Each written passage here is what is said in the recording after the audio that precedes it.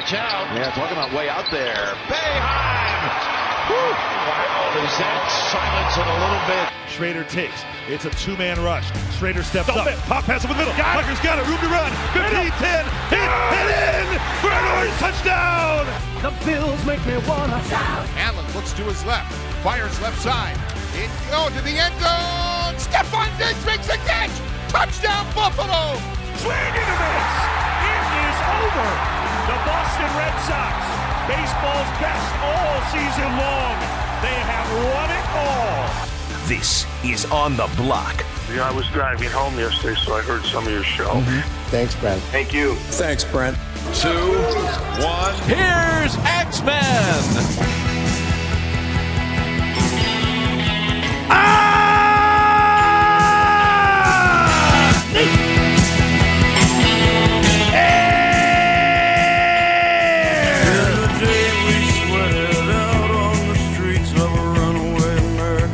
Here on ESPN Radio 97.7, 100.1.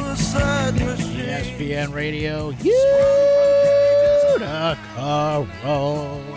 Heard 96.5 FM. Heard wherever you are, whatever you are doing. On the ESPN app, seen, heard, and everything in between. All the magic that comes from watching this program. That's right, I said watching this program. On the MightyQSportsTalk.com, a place where you can see a radio show. You can see a man in a plaid shirt talk to you at high levels about sports. I mean, what's better than that? You can chat throughout the show. You can get the show within the show. I know this is a lot. So I'll go slow here.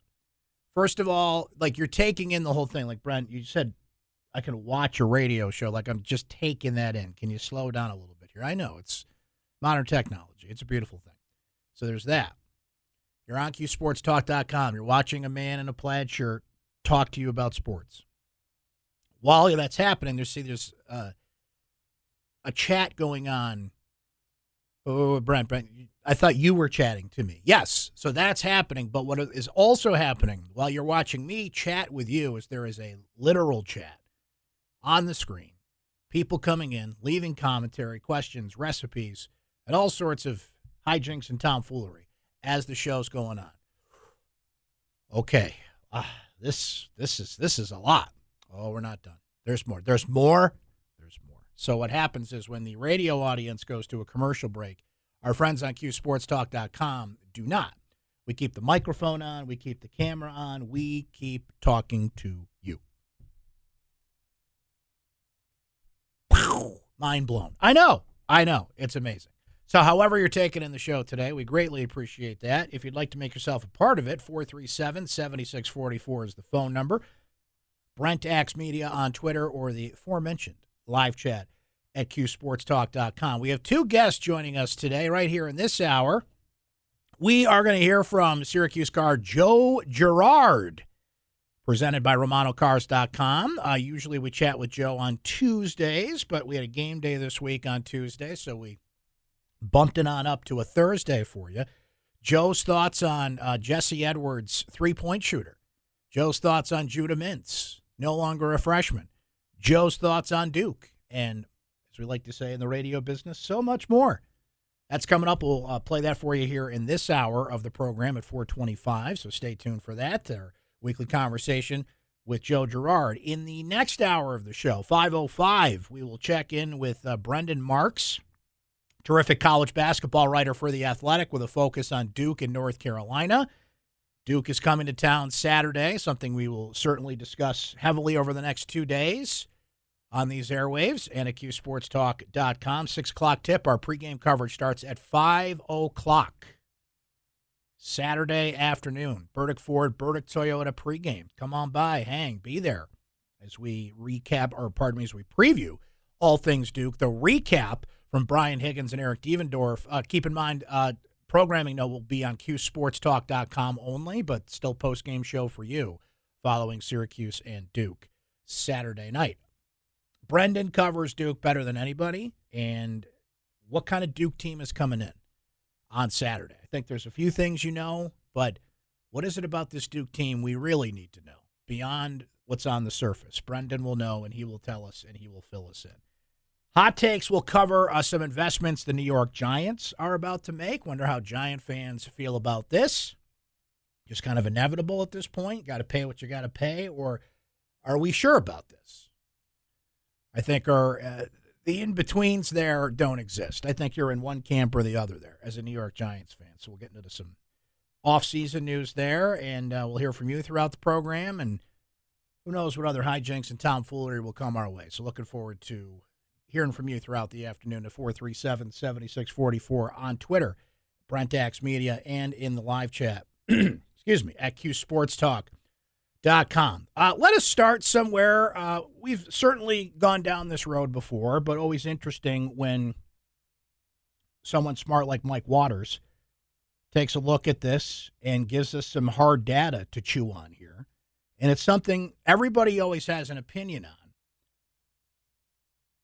and that is attendance at the JMA Wireless Dome. Now, football, basketball attendance questions are always different, but similar in some ways. Basketball has never usually gotten the scrutiny that football does. Basketball has been a steady machine. Basketball will get either a number that leads the country in attendance or is number 2 in attendance, right? No matter how people feel about attendance at certain games, it's a big number. Right? It's something that John Wildhack even references in the story. I'm going to read you part of it coming up here. Of course, you can check it out at Syracuse.com. And, if you want to be positive, you can state that there's 300 some odd schools in Division I basketball that would love to have 17,977 people attend their basketball games. And he'd be right about that. That's still a significant number.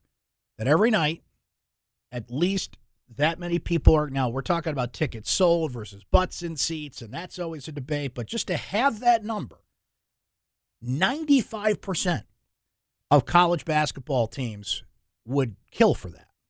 Some don't even have that capacity, right? So let's be fair and put that out there, but let's also put this in perspective a little bit here and kind of wonder if what we're looking at is a glitch in the matrix, or if this is essentially the new normal. And some people are tired of that expression, but I think it applies here.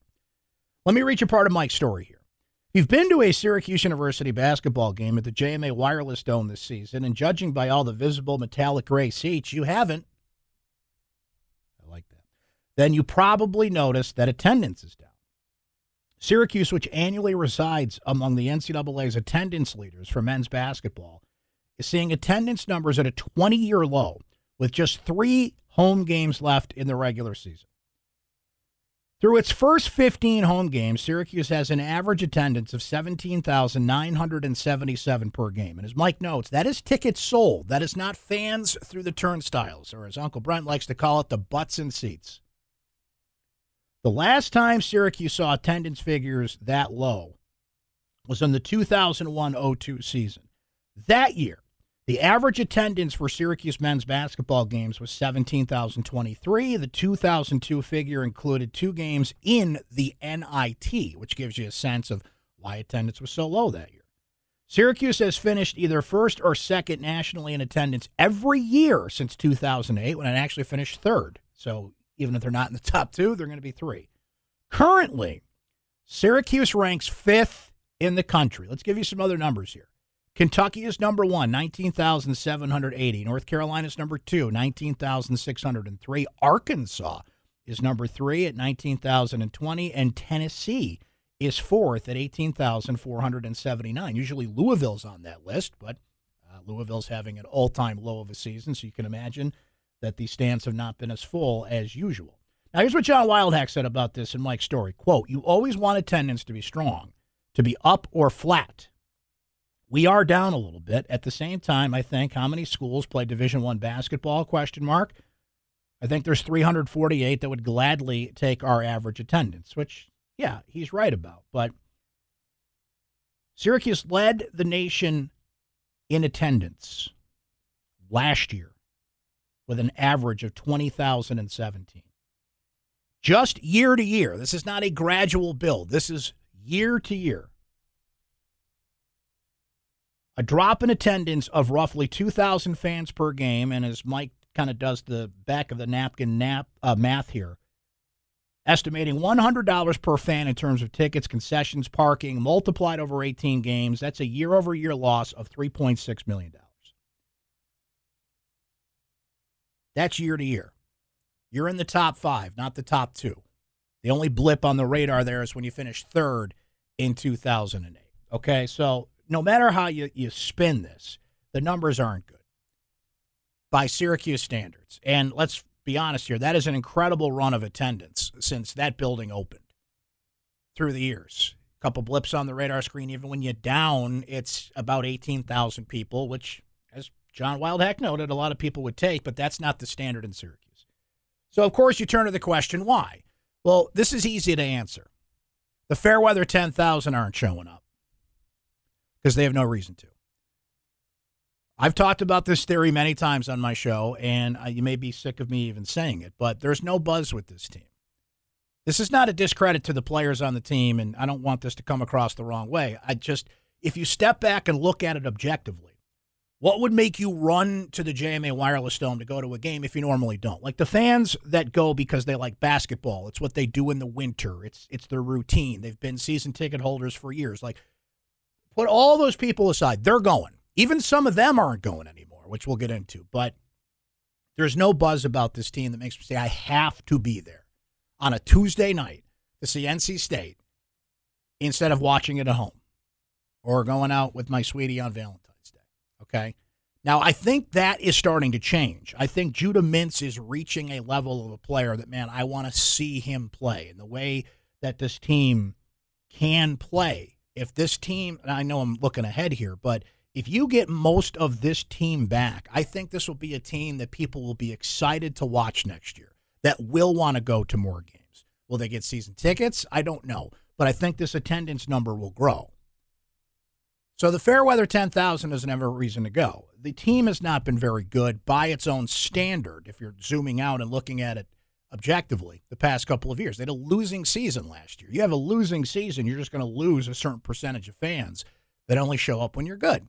You can call them Fairweather fans, you can call them what you want. There's just a certain contingent of fans that only show up when there's a feel, there's a buzz, there's a gotta-be-there kind of feeling.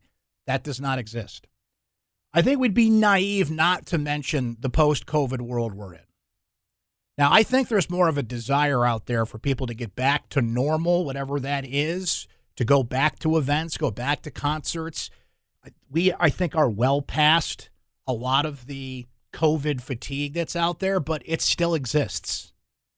For those that just want to say, okay, we've just kind of turned the page, no. The world was completely and utterly transformed by that pandemic, and a lot of things are just starting to come out of that. So I think we'd be naive not to mention not just the fear of COVID. I'm just talking about the habits that people got into in COVID, okay? People are just starting to get back to work in a normal sense, back in the office. I never left here. I was coming here through the pandemic. I was the only one in the building half the time. So that didn't change for me in retrospect to here, but it changed in some other aspects of my life. And, you know, it's not about me. I'm just saying there's a lot of people like me out there that the routines were changed by that, and we're just starting to come out of that. So I think that has to be mentioned, right? I think price is a factor. The investment in tickets and parking and food and everything that it takes to go to multiple games a year, as opposed to maybe just like, okay, let's pick and choose. And by the way, if you pick and choose and the Duke game is your choice, I mean, the Duke game's going to have a strong crowd. But if you go on Ticketmaster right now, there are a lot of blue dots on there. Blue dots mean available seats. You can buy them today. That's usually not the case 2 days before the Duke game. So even the Fairweather 10,000, they're like, if I'm going to go to one game, it's going to be Duke. Duke doesn't have the usual draw that it does. There's no Coach K. There's no stars on that team that resonate. I mean, Kyle Filipowski is a great player. My mother wouldn't know Kyle Filipowski if he walked in the house. Hi, I'm Kyle. I play for Duke. Who are you? Duke doesn't have a Zion Williamson. They don't even have a Apollo Banchero type star this year, transition year. So there's no draw there. There's no energy. Last year you had to be there because it was Coach K's last game. And I feel like a cycle has gone through with Duke, right? Everybody's been to a Duke game at least once now. The feel of, man, I've got to see this team. I hate this team. I got to root against this team. That is over. That has expired. I want to see how it continues in the Jon Scheyer era, and I think it's way too early in the game to figure that out, of course. We have to see it first, at least a couple of times.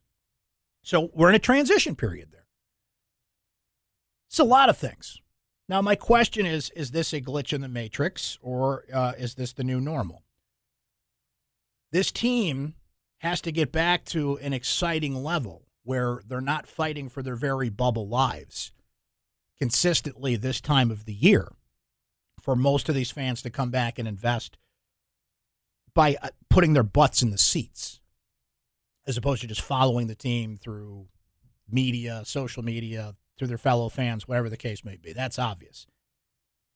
Remember, there are thousands of jobs coming to Central New York via Micron. There are other businesses that are expanding here. If you really look at it, there's a lot of success stories about people investing in Central New York. A lot of those, Amazon, of course, has added thousands of jobs to Central New York. Are those jobs that pay well enough for people to have the disposable income to invest in season tickets, go to games? That's debatable, but I don't want to make this a political discussion. When Micron makes its impact here, it's going to be exciting, and I am anticipating that. That's going to take a decade. By the time everything is built, invested, people are buying homes, they're investing here, they're figuring out what it's going to take the better part of a decade, maybe a little less than that, but the impact of that is so far down the road. I can't wait to see it, but I can't relate it to this conversation yet. That will help, but we're too far away from that to factor it into the conversation. So the answer to this is pretty simple. It's layered in other ways. I might have forgot a few other things. Look, I had a lot of people reach out to me when the Boeheim press conference antics were at their peak, saying he is the reason I don't go anymore. I think that's a very small percentage of people that felt motivated to reach out to me because it was just in the news, right? But I literally had people say, I either canceled my tickets or will because of the way he treats X, Y, and Z, fill in the blank. Again, I think that's such a small percentage. I probably shouldn't even mention it, but people reach out to me to say that. Everybody's got different reasons. We always talk about fan behavior. Not that I think fan behavior is bad, generally, at the JMA Wireless Dome, but the guy that's in front of you that won't sit down, and I don't even want to start that debate. Or somebody had a few too many beers and just you had a bad everybody's got, of the 17,000 plus now that they're averaging, there are 17,000 individual stories. I got a dome dog and it was cold. I mean, everybody's got that bad experience that turns them off. There's a lot of great experiences, too. I think by and large, the dome experience is better. The scoreboard is incredible. I think the food options are just that. There's more options. There's more food available to you. Whether you think the price matches what it should be, that's debatable. And parking and all that. By the way, this winter has been a breeze. No one can say weather has been a factor this year. I don't want to trudge up to that dome in 10-degree weather. And No. That has not been the case. This winter has been a walk in the park. So that is not a factor. Sometimes it can be if you don't want to deal with it, but not this year. So, look, this is obvious. If the team was better consistently, and there was an excitement and a buzz about it, then the Fairweather 10,000, or at least a portion of them would be back. This number would be better. But this is an eyebrow raiser because your business aspect of this is down 10%. And you're not in the top 2, you're in the top 5, right? It's yet another thing that doesn't add up to what the standard for Syracuse basketball is. I was doing a different show that I do today called Orange Weekly. You can see it on various internet channels. And shout out to my guy Brian, who got in. There's a live chat that we do similar to the one on Twitch here on QSportsTalk.com. Sorry, Jordan. But the format's similar, and I had a guy, Brian, get in there, who's a regular viewer on the show, and he said, boy, if they get to the NIT and they make a run there, man. I think that's something to be proud of with this team. And I'm just like, what are we talking about right now? Like, they could win the NIT. Don't care. You buying an NIT championship shirt, right? They're going to be selling those at Manny's. Get your NIT champions hat now before it hits the 70% off rack tomorrow. Like, that's where we're at here. Someone got a little jolted and excited. I mean, I get what they were saying. If this team can rally and make a postseason and make a deep run and give you a peek over the horizon to next year, that's great. But that's nothing to be happy about. That's nothing to celebrate. That the standard is the tournament, and that's not just my standard. That's Jim Boeheim talking. We don't make the tournament. The season's a failure. So the attendance, somebody in that same chat was like, they're still in the top 5 in the country. But the standard's number 1 or 2 in a weird off year. So this whole, anybody else would take the numbers and we're still in the top 5. These are excuses. There is a fine line between reasons and excuses. Most of these are excuses. I think it is somewhat the new normal with some factors that are going to come into play that I cannot compute yet, as I noted. It's a really good article by Mike, really informative. Didn't make some people happy, but never. What's the old expression? Never let the truth get in the way of a good story. How about the truth on Wall Street today? Our friend Lee Baldwin is here to tell us all about that, how things moved and grooved on this Thursday, February the 16th. Lee, how you doing, bud? I'm doing well, Brent, but you can't handle the truth today. We were down. All 3 major averages were down by a little more than 1%, so down day on Wall Street. But I do have a diamond for you, and they do look good on you, Brent. The Crocs up 4% and a new 52-week high.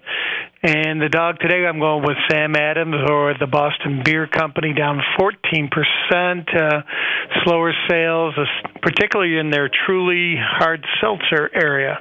So beer and sandals or whatever.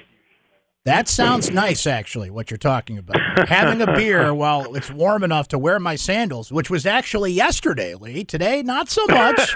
But yesterday, I was like, oh, hold on a second here. This is working. This is working. Okay, good to know. Thank you, sir. Always appreciate the insight. That's Lee Baldwin, folks, who you can find at Lee Baldwin & Company, LeeBaldwin.com. Lee and Mike and Bill and the great crew that come on with you here to tell you all the diamonds and none of the dogs, even on a down day, like we saw in the markets today. Let's break. When we return, our weekly conversation with Syracuse guard Joe Girard. He's looking forward to Duke. And how about Jesse Edwards dropping 3-pointers? You kind of know it's your night when that happens, right? We'll do it next. Stay right there.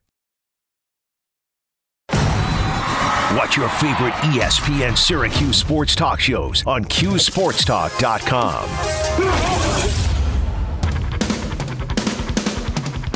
This is On the Block with Brent Axe.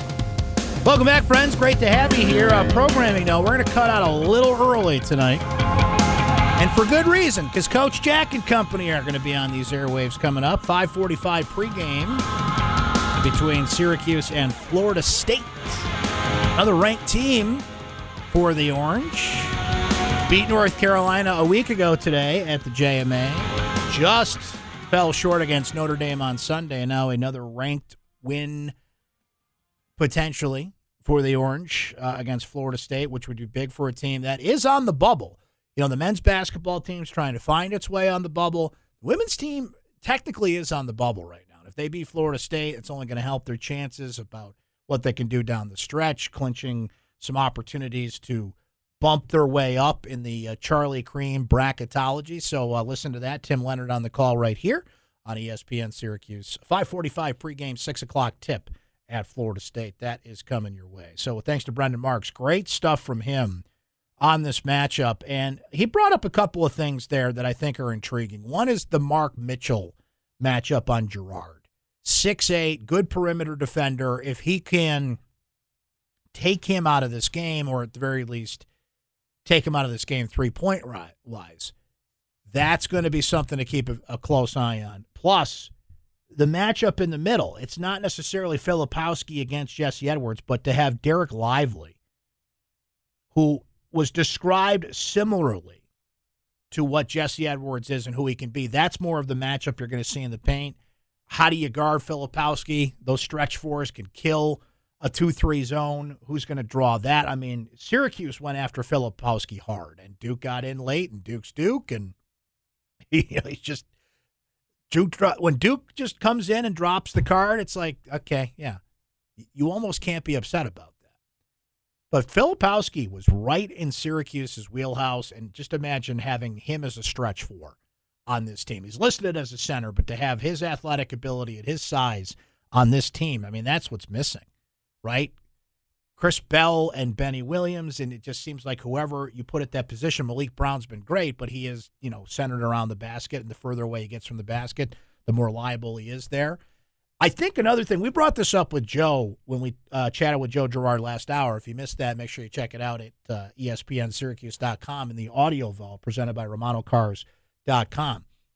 Jim Boeheim said it often, but really emphasized it lately about if you're going to beat good teams like they did Tuesday night against NC State, you need everybody to contribute. And I know that's what a coach will say, but it was specific to look at Tuesday night. All 5 starters in double figures. Now, that feels like a Syracuse team. Whether you think, hey, Boeheim, you don't go deep enough on his bench. Whether you feel that way or not, that's what you want. I mean, what Jesse did speaks for itself. What Judah Mintz did and continues to do speaks for itself, and the tangible improvement that he makes game by game. But Malik Brown was in double figures. Didn't have a huge impact, but enough of an impact. Chris Bell has been struggling from the three-point line, but he was in double figures, right?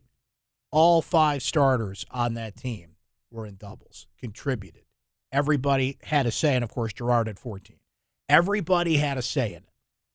Judah and Jesse were the show. They were the main course, but every great meal is a great meal from start to finish. From, if you do like to get an appetizer, from appetizer to main course to dessert. But even if you don't get dessert, right?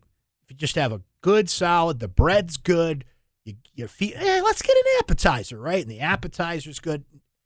That's not what you remember about the meal. What you remember about the meal is the main course, right? I had the steak, and that steak was great.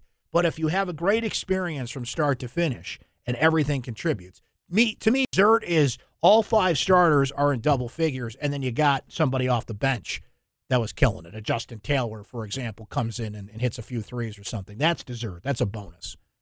But that was just a good, solid meal on Tuesday night. And if you're going to continue to beat good teams, Duke included. Now, Duke, I think, is as, to use a word, as vulnerable a team that Syracuse has faced in this series. Duke's won 7 in a row here. And as Brendan Marks was telling us when we chatted with him a few minutes ago, there is no Paolo Banchero on this team. There is no Zion Williamson on this team. There's good players, but this is not a star-studded, top pick in the draft, 3 of the first 5 picks in the draft type of Duke team coming in, right? Sometimes that, and obviously they're in a transition with Shire coming in for Krzyzewski. It's an interesting Duke team, and it's a Duke team that struggled to get by Notre Dame Tuesday night. It's a Duke team, we brought it up with Brendan, that there's still some feelings about what happened in that Virginia game and that bogus non-call on Kyle Filipowski, who got a little banged up from that play. He played Tuesday night, and he'll be playing in this game, but there's still some people kind of in their feelings about that. Not going to be 35,000, might not even be 30,000 in this game, but a good game nonetheless, and I think there's a couple of intriguing matchups that are starting to build in this one. And you want to keep beating good teams, especially at home. With 2 games looming next week, Pitt and Clemson, then I think are going to be tougher matchups. So at the very least, what I'm starting to figure out here is, and I could be dead wrong on this because they still have Whitehead who can hit from 3, but they don't come in with a lot of guys raining threes. Syracuse's 3-point defense, in case you haven't noticed, has been better lately. They've been pushing out more. They've been getting to the free throw line. What is it, 51 of 58 in their last 3 games? Because Hashtag free throws matter. You guys know, right? All right, now before we do this, Jordan, pardon me doing this live on the radio here, but should I take a break now? Go ahead and get on the screen there and tell me what the deal is here. Should I take a break now and get that in before we kick it out to Syracuse women's basketball, or you want me to filibuster here until 5:40? He's going to figure that out. He's going to let me know because we got Syracuse women's basketball coming up. We will take that break. All right. Let's get one more break in here, folks, and then we will wrap it up and send you to Syracuse women's basketball coming up in just a few minutes. But one more segment to go. Stay right there.